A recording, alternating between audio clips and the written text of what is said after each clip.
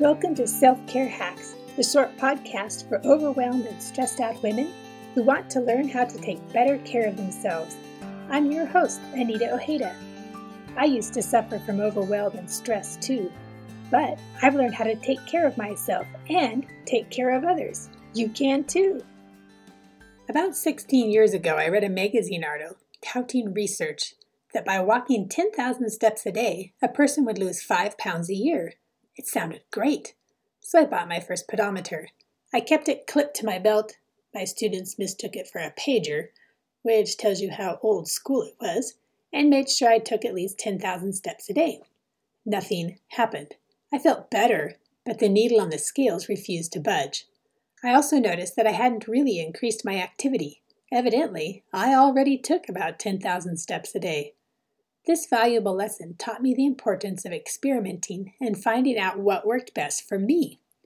Most likely, the research study involved previously sedentary people. How many steps a day matters. We want to avoid a sedentary lifestyle. But the quality of steps matters too. For example, I felt my 10,000 steps a day involved very little cardio exercise, but purchasing a heart rate chest strap would provide the only definitive answer. You guessed it, I purchased a chest strap heart rate monitor and a watch that read the results and chimed when I fell below the cardio level. This worked better. I started running again. But you don't need high-tech gadgets to figure out your target heart rate.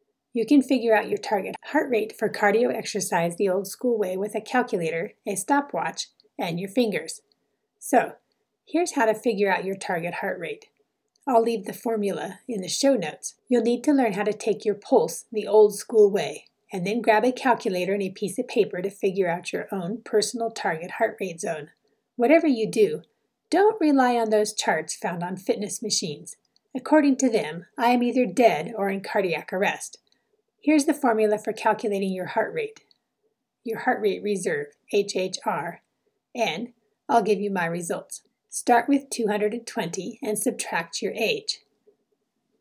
So 220 minus 54 equals 166. Subtract your resting heart rate to discover your HHR, or your heart rate reserve.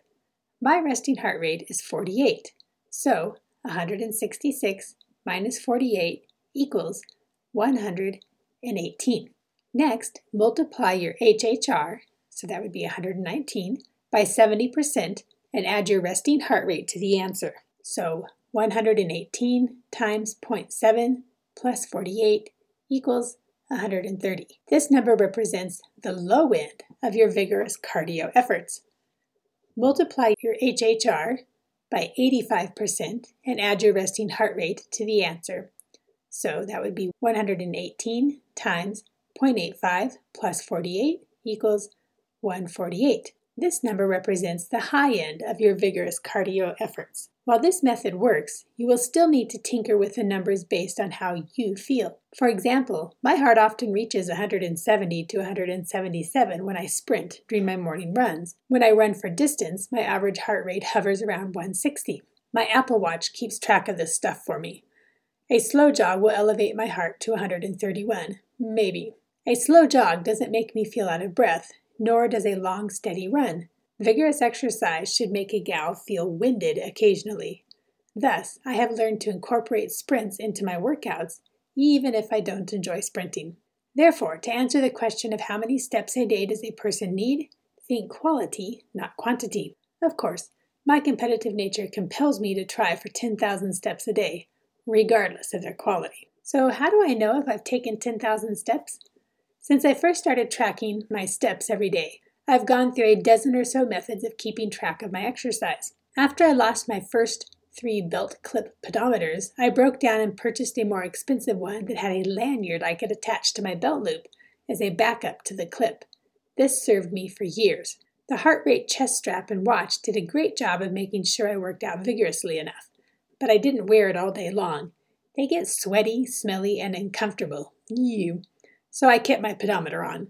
Then Fitbit came out with a fitness tracker that included a heart rate monitor. I drove 90 miles to the nearest REI store and purchased one the day they came out. Finally, I had everything I wanted in fitness tracking and a fitness tracking system all in one handy watch.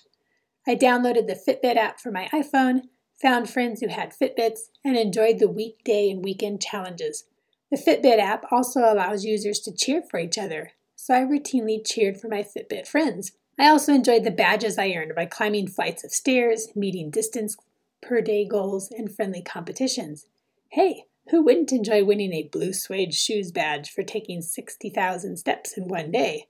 Or a pole-to-pole badge for traveling 12,430 miles in the 6 years I had a Fitbit. My first Fitbit died after about 2 years, and I replaced it with a Fitbit Blaze. I enjoyed the larger color screen. My ancient eyes couldn't read the numbers on the old Fitbit very easily. I continued to enjoy the Fitbit community and the other Fitbit app features: water consumption, sleep tracking, female health, and exercise tracking. 2 summers ago, my Fitbit Blaze started fritzing out on me. The screen flashed constantly, and I thought I'd go batty. So I invested in an Apple Watch, giving myself the excuse that it was waterproof, and my Blaze wasn't. I figured that anything produced by Apple would function in a superior manner. The jury is still out on that one. Yes, the Apple Watch can withstand swimming in cold mountain streams and getting dunked in the dishwater, but I feel that its heart rate monitor system lacks accuracy. It will go for long stretches of time, up to 27 minutes during my waking hours, between taking my pulse measurements. The Fitbit, on the other hand, has a constant heart rate readout. According to my Apple Watch, I have started burning about 5,000 calories less per day. If anything, my exercise has increased slightly since I got the Apple Watch. The functionality doesn't work as seamlessly either. For example, I could find all of my information and stats on the Fitbit app, as well as control my fitness tracker and the area scale. With the Apple Watch, I have to use 4 apps to do the same thing: Apple Watch, Activity app, Health app, and an app that sends my scale data to the Health app. The Health app on the iPhone acts as a command center for a host of other apps, both paid and free, that you can enter information into, and that info will get filed on the Health app. The Apple Watch does integrate well with my favorite running apps. I've used and enjoyed Nike Run Club, C2 5K, Couch to 5K, and the Running app. Many people don't realize their smartphone keeps track of their steps, but only if you have it with you, of course. The Health app on iPhones and the Google Fit app on Android phones will keep track of how many steps you take each day, too.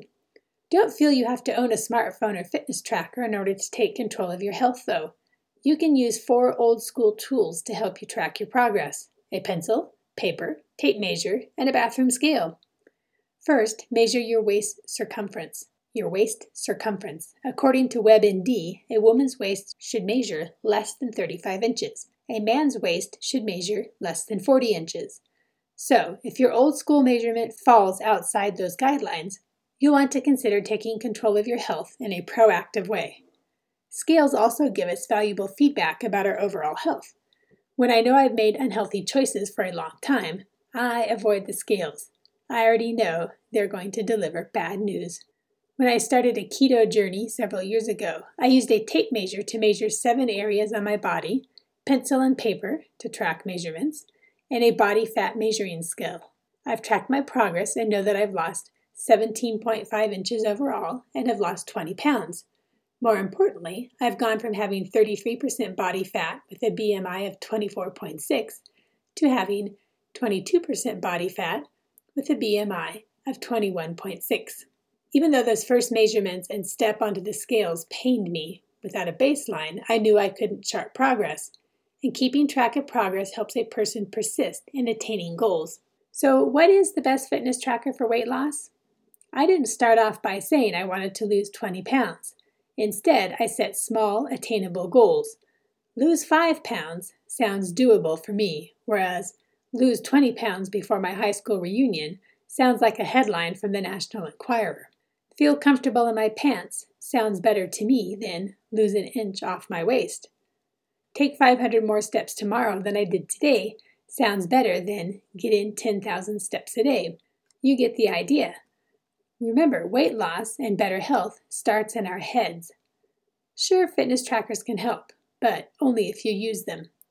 The best fitness tracker is one you'll use to improve your health. Some of my friends purchased a pedometer around the same time I bought my first one, but they never wore it. Coworkers have purchased Fitbits that remain on their chargers. Having a fitness tracker won't make you lose weight. Well, your wallet will feel lighter. A fitness tracker can help you if geeking out on numbers and having competitions with yourself or friends gives you motivation. Some people need a community that will keep them accountable in tangible ways: coaching, phone calls, texts, and other forms of encouragement.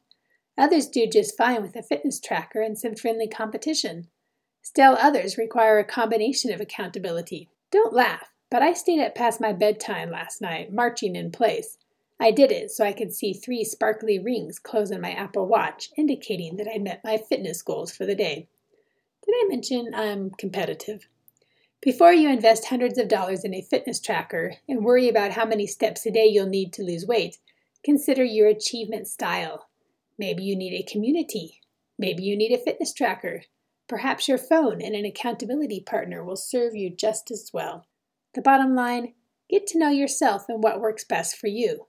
One size doesn't really fit all. You need to experiment with what motivates you, what encourages you, and what works for you. Your goal, after all, isn't just quick weight loss. It's a healthier lifestyle. Taking care of ourselves physically involves a lifetime of sustainable, healthy habits. And if we get off course occasionally, the world won't end. We simply reset our compass and get back on course. Don't forget that you're going to need some basic accountability tools.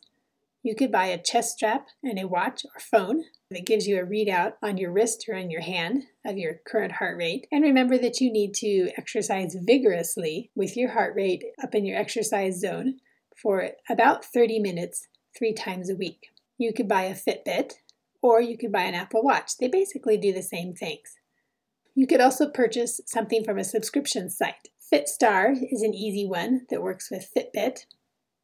It's about $40 a year, and there's Nike Training, and that's a free program. Or you could buy a subscription to something like Beachbody. I really love the workouts led by Shaun T. There's T25, there's Transform 20, Insanity.